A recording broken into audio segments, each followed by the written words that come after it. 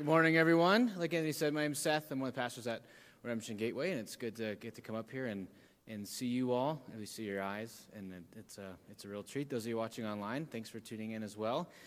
So I grew up in the Valley. Both my parents went to NAU, so they're lumberjacks. So I don't know if there's lumberjack folks in here. But then I went to ASU, and so we're number one in innovation. So I don't know where NAU ranks on innovation, but it's not number one. So there's that. That's kind of we belong to that. But growing up in the Valley, and one of the things I love about coming up to Flagstaff is, there's seasons, there's weather besides hot and less hot. And growing up, especially when you have recess, I remember all the times like up here, there's the possibility of snow days. They probably don't really ever happen because it's not like Wisconsin or something like that, but there's like snow day, but it gets cold, and there's like you have to bundle your kids up, and even like in Phoenix area, when it's super cold outside, if you cover your elbows, you're basically good. That's kind of all it really takes. But growing up, we would have days where it was so hot you weren't allowed to go outside and play. I don't know if any of you grew up in the Valley or just for your school or whatnot, but we'd have days where it's too hot. Over 115, you'd have to stay inside and play games. But there are those days where you go outside and you'd play, especially like in 4th, 5th grade, where you're like giving it all you got at recess, and you're trying to, as much as possible, prove it to the girl that you like that you're something, and so you're going 110% playing tag when it's 114 just under the barrier, and you're sweating like crazy, and then you come piling back into the classroom, and there's one drinking fountain, and the rule is like you only get 3-second turn, and so you're in the back of the line, you're sweating, the AC's not on, and so it's like your lips are cracking, you're so thirsty, and you haven't drank all day because you're in 5th grade and you're an idiot, and so you're just waiting in line, and so it's 1, 2, 3, and then everyone yells next, and because everyone's thirsty, and there's this desperation, and then finally you get a drink of the water, and the 3 seconds is almost more torturous than it is relieving, because you just got enough of the water to realize, like, this is the thing that I need, and I can only have 3 seconds of it, so you have to go back to the line, and so then you're just kind of doing the 3-second rule never made sense to me, because I think people spend an equal amount of time in line waiting for their turn again and again and again, unless you just let someone drink as much as they want on the first go. But anyway, so that's like the Arizona recess. You're just super thirsty, and you're super tired. And I remember like being really annoyed at the way the people would breathe at the drinking fountain, like, and then they're slobbering, their whole mouth's over the thing, they're desperate. And now I have a son who's like 14, 15 years old, and he drinks water in a way where it's like no matter how thirsty he is, he's about to die of thirst, and so he drinks and drinks and drinks and drinks, and then he takes his mouth away, and it's like, and I don't know, drama just is annoying to me, and so I'm trying to get him to longer, smaller breaths, more of them is kind of the deal. It's not registering yet, but but this idea of like thirst, it's one of the first things that we ever experience when we're born, and we don't even have words yet to say. Right? You're born thirsty. You come out wanting milk. That's kind of part of God's design, is there's like this, you're born into this deficit position. You come out of the womb, and like the healthier, the stronger the baby, the less traumatic the delivery, you're thirsty right away. It's this pre-verbal, gut-level desire of, I don't have what I need what I need, and I'm going to, there's even like these videos of these like infants being able to crawl up their mom, and they forget how to crawl, 5 seconds later, but there's like that initial survival, I thirst. And I think it's really important here that in this book of John, what Jesus is getting at here in this whole idea of thirsting is that reality. He says, if anyone thirsts, let him come to me. That he's appealing to this gut-level, pre-verbal sense of I lack, but something else has what I lack. This drive from the gut, from the mouth, that I can't even necessarily put into words what it is, but there's something that I need that I don't have, and I'm going to do what it takes to get it. And especially in this book of John, but what's been going on the last couple of chapters basically is in John chapter 5 and John chapter 4, Jesus starts doing these works, these miracles, but these religious leaders, the Jews, they're not on board with these miracles he's doing because he's doing them on the Sabbath. Jesus healing people. And so what ends up happening is the religious leaders become opposed to Jesus because he is violating their social code. He's not breaking Old Testament laws. He's not breaking God's law. He's breaking their law. He is actually, in his actions, demonstrating that God's law supersedes status quo social laws. But the religious aristocracy, the people who manage the way that people ought to be worshiping God, they're trying to control the means of access to God's grace. They're really upset because their position is being threatened. We actually see that later in John. One of the reasons they hate Jesus is because they say, if he goes on doing these miracles, he's going to threaten our position and our nation. And it's actually this kind of weird form of religious fundamentalism and nationalism that is making them want to see, in a sense, and experience this being threatened by Jesus. But what ends up happening is Jesus is doing these miracles, and the crowds start coming. They hear that he's doing these works, and they're going, I'm hearing about this man. Do I understand this man? What's this guy's deal? And the crowd's getting bigger and bigger and bigger. But the crowd is coming not necessarily to worship Jesus, but to use Jesus. Going, I heard this guy gives goods and services liberally. I want his goods and services. So the crowd's getting bigger and bigger and bigger. But then Jesus, not doing good PR work, starts opening his mouth. He starts teaching. And his teaching is hard, and people don't like it, and the crowd gets thin, and the people wander away. And then Jesus' brothers at the beginning of John 7 are telling Jesus, hey, there's this big Feast of Booths, this big festival. This is your moment. You could go and do more miracles. You could win back the crowd. And Jesus basically says, I'm uninterested in winning the crowd back. Because what they want him to do is to keep doing miracles, but to keep his mouth shut. Because if he would do that, the crowd would stay big. But what he ends up doing is saying, I'm not doing any more miracles because I'm not a dance pony situation. That's not what I do.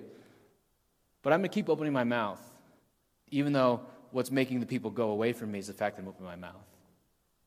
That Jesus gets incredibly offensive, not necessarily to the crowds, but to the religious leaders. And the religious leaders are threatened by him, and they resist him.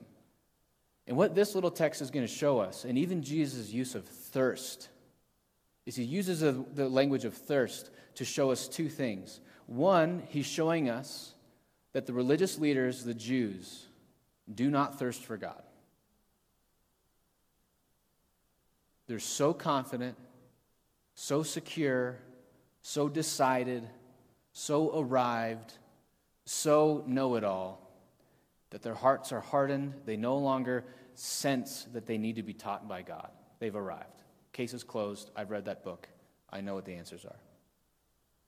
But there's something that's happening in the crowd outside of the religious establishment that God is using and he's stirring. And there are people who thirst. And God is drawing those people to himself. And so I want us to really kind of look at this contrast here between the way the crowd is thirsting versus the way the Pharisees are thirsting. And what we're going to actually see is the Pharisees acknowledge that they have problems, but the Pharisees actually think their problems are too small. So let me pray, and then we're going to talk through this last chunk of the text, all right? Jesus, I pray that you help me be clear, help it land, and I do pray that we would thirst rightly, not wrongly, for your word and for you to teach us. In the name of your Son we pray. Amen. All right, so the text that I'm actually teaching out of is John 7:25 through 39. And so we read kind of the climax of that, 37 through 39. But what's going on here in John 7 is some of these crowds, the people, are saying, isn't this the guy who they seek to kill? Verse 25. Verse 26, and here he is speaking openly, and they say nothing to him. Can this be that this guy, that the authorities really know this is the Christ? And so what's going on is the crowd or the people are saying, do the religious authorities really know he's the Christ? And they're trying to hide the reality. Like they're kind of doing this a little bit like conspiracy theory thing. Like, do the leaders really know what's going on? And they're just being threatened by it and suppressing the truth? And so the crowd's actually starting to get a feel for, I kind of see what's going on here. Is these authorities are being threatened by this guy, and they're hiding from us reality. And so when we know this man comes, but they're not sure yet, because they're going, we know where this guy comes from, but we know that when the Christ comes, we won't know where he comes from. So Jesus hears them, because these people are muttering, they're murmuring. We see in verse 32, the Pharisees heard the crowd muttering. So like the crowd's having all these side conversations, what's really going on here? Jesus hears them, what's going on. Verse 28, so Jesus proclaims. It's kind of one of those moments, I don't know if you've ever been in class where you're like whispering with your friend next to you, and then your teacher goes like, I heard you, Seth, and you're like, oh no, I'm exposed. I expect that this is like kind of what's going on here is the crowd's all muttering, and then Jesus stands up and he says, you know me, and you know where I've come from. Like, I hear what you guys are talking about. Don't think that your whispers aren't landing on my ears. But I've not come of my own accord. He who sent me is true, and him you do not know. And I just want us to take a moment and realize that for the Jews in the first century, whether it's the Pharisees or the crowd, these are Jews following Jesus, for Jesus to look at the crowd and tell them, you do not know God, would have been incredibly offensive and probably caused them to be right off. Hey, religious leaders, you who make a living telling people, it'd be like looking at Anthony and telling him, hey, Anthony, you don't know God. And be like, okay, crazy guy, get out of here. Like, his job is knowing God. That's like his deal. You don't know God. You think you know what the Christ is going to be like. You think you know. But not only that, he says, you don't even know me. Maybe you've had that experience before where someone feels like they really get you right away. This happens to me from time to time, and this is going to be a pity me story, and so sorry in advance for that. But this is like when I go to the gym and I meet new people, and there's kind of always that general exchange of, hey, what do you like to do? What do you like to do on the weekends? What's your family like? What do you do for a living? You know, half the time that question comes up, and I say, I'm a pastor, and I just see people kind of go like, you know, like they don't physically exit, but they emotionally exit the conversation. They're like, okay, guard up. You know, next thing you know, they're going to, like, there's just like, they fill in all the blanks. They hear one word and they think they know the rest about you. I hate that. I mean, I'm sure that's true for a variety of other vocations as well, whether it's you're a lawyer, like, oh, that must be nice, you know, making sure the good people get locked up and the bad people stay out of jail. That must be nice. And so whatever that, so we tend to fill in the blanks on people. And so Jesus is going, you guys think you know me, you don't know me. And you don't know the Father. You know what this deal is. Verse 30 says, and they're seeking to arrest him, but no one laid a hand on him because his hour had not yet come. This is making the point that Jesus has made earlier, and is going to make again, is you think that you're going to seek me in order to kill me, but guess what? No one takes my life from me. I lay my life down. They're seeking him. Verse 30. They're seeking to arrest him. 31. Yet many of these people believed in him. This is honestly one of these verses that's confusing to me. So enter into my confusion here. Verse 31. Yet many people believed in him, and they said, when the Christ comes, will he do more signs than this man has done? So there's aspect of these people are looking at Jesus, and they're saying, I believe in him. But at the same time, they're going, but when the Messiah comes, is he going to do more miracles than this guy? And so you have to ask the question, what does it mean when it says that they believe in him, if they also at the same time don't know that he's the Christ, the Messiah, the one who's come to save? This is kind of, I think, part of what's going on here in this crowd is like their understanding of who Jesus is slowly doing this, and they are trusting him. They see the Christ. So these people also have a belief that a Messiah is coming, a Jesus is coming, a Christ is coming, but they think, I don't know if this is this guy. Will the Messiah do more signs than him? And so there's this like picture of the crowd being in process, and some of you in this room may be right there. You're like, what I know about Jesus, I like. I don't know a lot about him yet. I've heard other people say things about him that I maybe don't like, but I haven't heard those things from him. So there's kind of like this testing the waters on Jesus thing. Like, I kind of trust this guy. I like what he's doing. I like who he's offending. I also like who he's not offending. I like his miracles. I like the fact that he's not swayed by the crowd, that the crowd keeps making demands of him, and he's like unaffected. Like he's resolved in who he's going to be. He's not here to pander or to cater or to just build. I like this guy. I don't know him that well. And honestly, in my experience, talking to a lot of people who come to faith as adults, to some degree what happens in their heart, mind, and soul is kind of like this. There's like this, they kind of start to love Jesus without having a lot of the information. And then over time, the rest of their life, they develop more information. It's kind of like when you get married. Like I had someone ask me, like, what do you do for premarital counseling? And I mostly don't think premarital counseling is valuable because, like, you have no idea what your problems are going to be.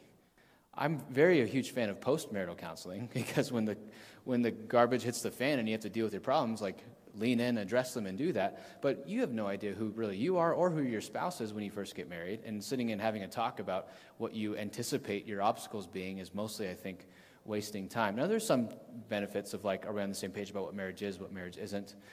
Do we have like general sense of expectations of, is mother-in-law going to be over every 5 minutes or not? You know, and so some of that stuff can be valuable, but I think you get married and you're like, you don't really know your spouse that well.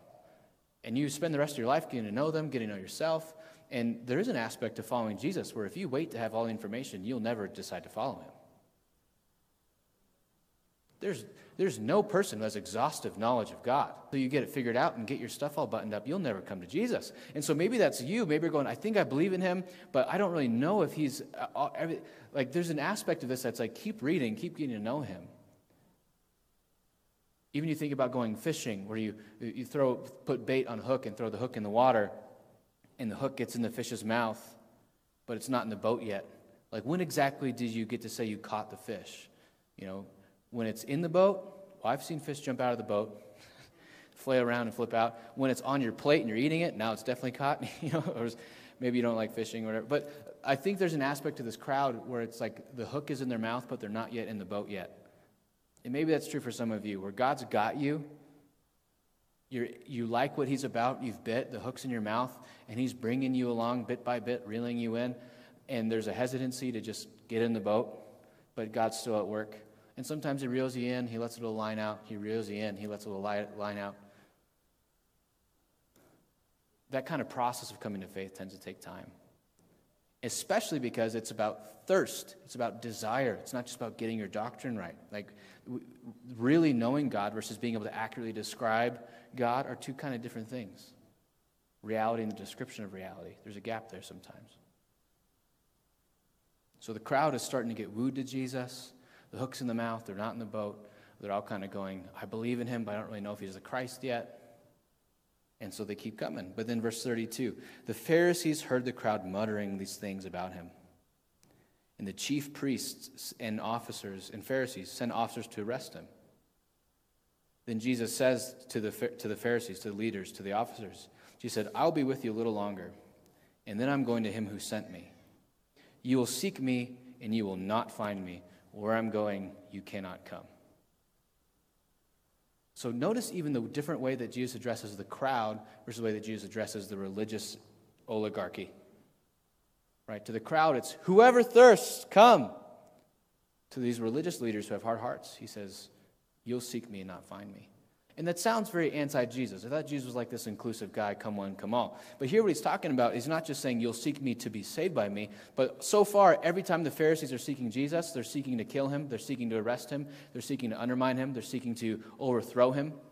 And so there's this picture here of they're seeking Jesus, but for the wrong reasons. They're seeking to use him.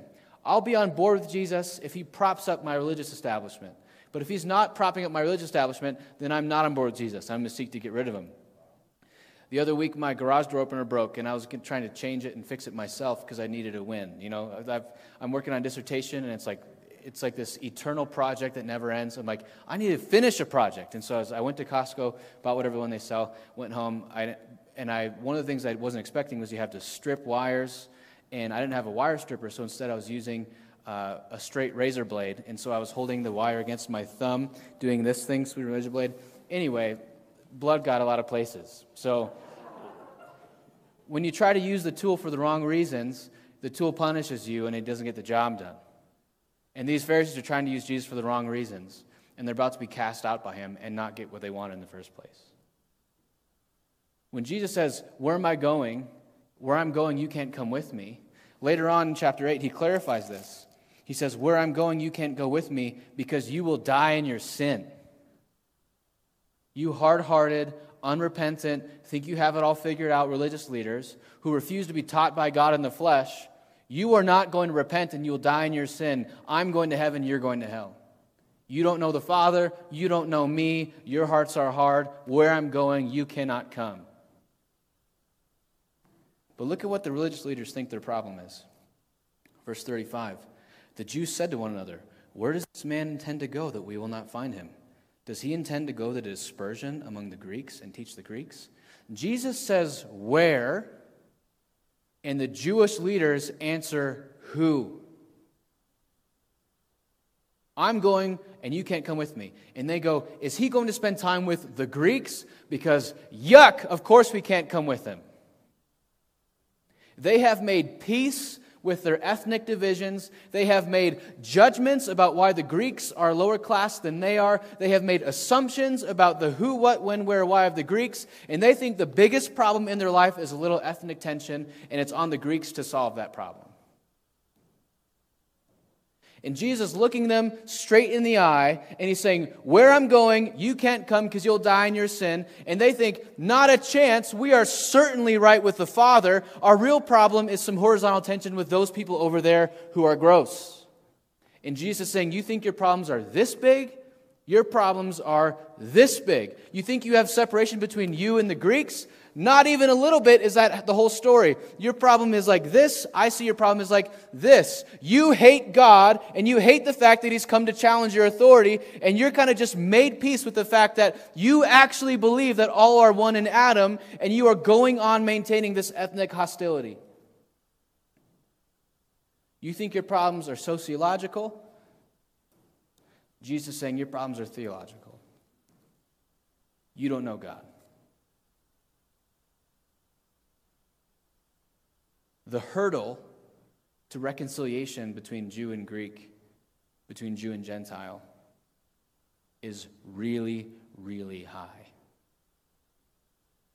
And the vision that Jesus ends up casting, the vision that's picked up again by Paul, is that in Christ, Jew and Gentile are unified. In Christ, those who are far off are brought near. In Christ, the dividing wall of hostility is torn down.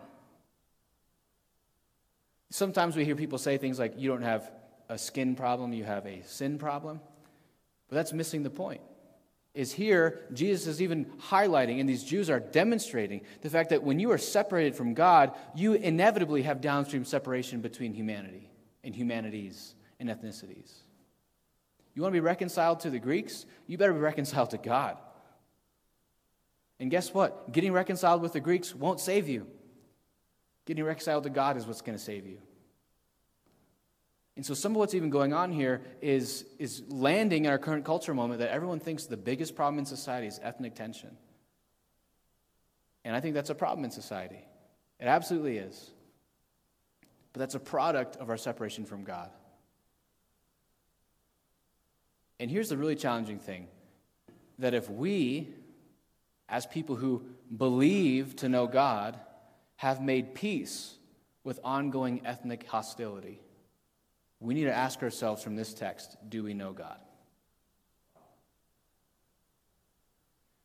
Do we know the God of Abraham, the God of Adam, who created this one human race, and we just make peace with the fact that there's division? Meh. I think part of what's going on here is the people who are certain they're right with God, but were okay with the fact that they were not right with their neighbor, are being used as an illustration to warn us about this reality, that if you've just made peace with being not right with your neighbor, maybe we should ask ourselves the question, are we actually right with God? And so sociology always flows down from theology. Intimacy with God always creates intimacy with humanity. And I'm not saying we can snap our fingers and solve all the ethnic hostility in the world, but if we pretend it's not a problem, we're acting like the Pharisees. And if we pretend like it's the biggest problem, we're actually ironically acting like the Pharisees. We got to get our order of situations right. We must be reconciled to God and have soft hearts and the ability to see this. What does he mean? You'll seek me and not find me. What does he mean? Where I go, you can't come. He's not talking about ethnic division. He's talking about you don't know God. So for us as Redemption Church, Redemption Flagstaff, we need to be a people who recognize the fact that ethnic hostility and racial hostility goes on existing. And if we just kind of say, it is what it is, we're not sharing the heart of Christ or the heart of Paul or the heart of God. We're actually acting like Pharisees who go, division is what it is. But simultaneously, the Pharisees want to see that as their only problem. That's another thing that's going on in our society. People on the left tend to see racial or ethnic division as like the only problem. Every problem is explained by that problem. And this is why I think the mission of the church always has to be evangelism. It's the tip of the spear, announcing Jesus, God Most High, the Lord of all, the maker of heaven and earth, is holy. And when our hearts are hard and we say, I don't need you, we are in a dangerous place. And where he's going, we can't come. But if the Spirit breaks us by his grace and we manifest thirst or a different position. This whole idea of belief, whoever believes in me, as the scripture said, out of his heart will flow rivers of living water. He's saying, if you're thirsty, I'll give you a river of living water. What it ends up saying is, not only will you receive the living water, so your thirst will be quenched, but you will become a river of it, and out of your heart will overflow it. You will become the means of grace to other people. God will fill your heart to the degree that it overflows and helps fill others' hearts. This is part of the reason that we are blessed to be a blessing. We will meet God. His Spirit will awaken our senses and our heart to the point that we are tuned to reality and our life overflows and we give life to others. We are blessed to be a blessing. That if you really want to meet needs socially, if you really want to meet needs theologically, if you really want to be a person who is a blessing and a value add to society, you must meet God, have your heart overflow with living water, and then pour it out to other people. We don't just drink a bunch of water and then get bloated and have to pee a ton. We want to sweat it out. We want to overflow, put it to work, put it to practice. Any attempt to try to be a blessing to society apart from God is something else besides living water. And this idea of belief, whoever believes, we talked about reality and the description of reality. We talk about a lot of times how belief is assenting to the right doctrinal positions, right, and reducing belief to content of doctrine. But the fact that even belief here shows up twice, those who believe or receive. Whoever he said about the Spirit, he's going to send the Spirit later. Anyone who receives the Spirit believes. Anyone who believes receives the Spirit. There's not like hierarchies within God's family. People who believe but don't have the Spirit, or people who have the Spirit who don't believe. That's not how this works. But those who believe would receive. But this belief, we tend to think about it as abstract doctrinal terms. But that's not the heart of this text. Belief is about trust. And even this thirst, it's this pre-verbal, from the gut, visceral, I want it. My son, he's learning to talk, and it's kind of fun. But every now and then he gets these wires crossed when we're trying to teach him some sign. My wife's a speech therapist, so we're kind of regimented on the speech language development stuff. And so we try to teach him up, raising his hand. And we're also trying to teach him how to say help, but we don't know the sign for that. So we don't try to help. But then most of the time, he's asking for help or asking for up. Basically, he's confused the sign for up and the word help. So now whenever he wants help for something, he goes, huh? It's called final consonant deletion, where you don't say the end. In case there's any speech therapists out there, you get the beginning of the word, but you cut off the end of the word. He goes, huh? So he's trying to get on the couch, huh? He's trying to open the water, huh? And it's kind of fun. So he just goes, huh? And he looks at you. And sometimes when he's feeling really lazy, he'll give it just like a look at you and go, huh? Like, I'm not raising both arms here. I don't have, or especially if he has a toy in his hand and he doesn't want to risk, huh? And so the one hand up, the two hands up thing, huh? And that's kind of how that plays out. But the thing that it's in moments like this that I realize why the dominant metaphor that we see in Scripture for how we relate to God is that He's Father and we're child. And this is my first kid. Those of you who have kids a long time, you're like, welcome to the club. This is, obvious 101 stuff. But the reason that I felt like my heart stirred and warmed by that, especially as I've been studying John and wrestling through belief and trust, is that two things have to happen in order for him to go, huh? One, he has to have an admission of need. I can't do this. I lack. I cannot. And at the same time, there has to be an admission of providence. But you can. But you have. But you will. And so when he goes, huh? He's saying, I don't have what it takes. You have what it takes. He's saying, I lack. You provide. He's saying, I'm unable, but you are able. He's saying, I can't get what I want. I know you're attentive and paying attention and will help me get. And so there's times you say no and it's like a tantrum, but it doesn't prevent him from next time going, huh? Sometimes God says no and we throw tantrums, and that's okay to be disappointed by God. That's part of the deal. But we go back and keep asking. And so if you want to know, I think that's such a good picture of what real belief is I thirst. He is the living water. I lack, He provides. I sin, he's a Savior. I'm unable, he's able. And sometimes we lack, very often we lack even the words. I was talking to one of my friends this week who's been struggling with these different panic attacks.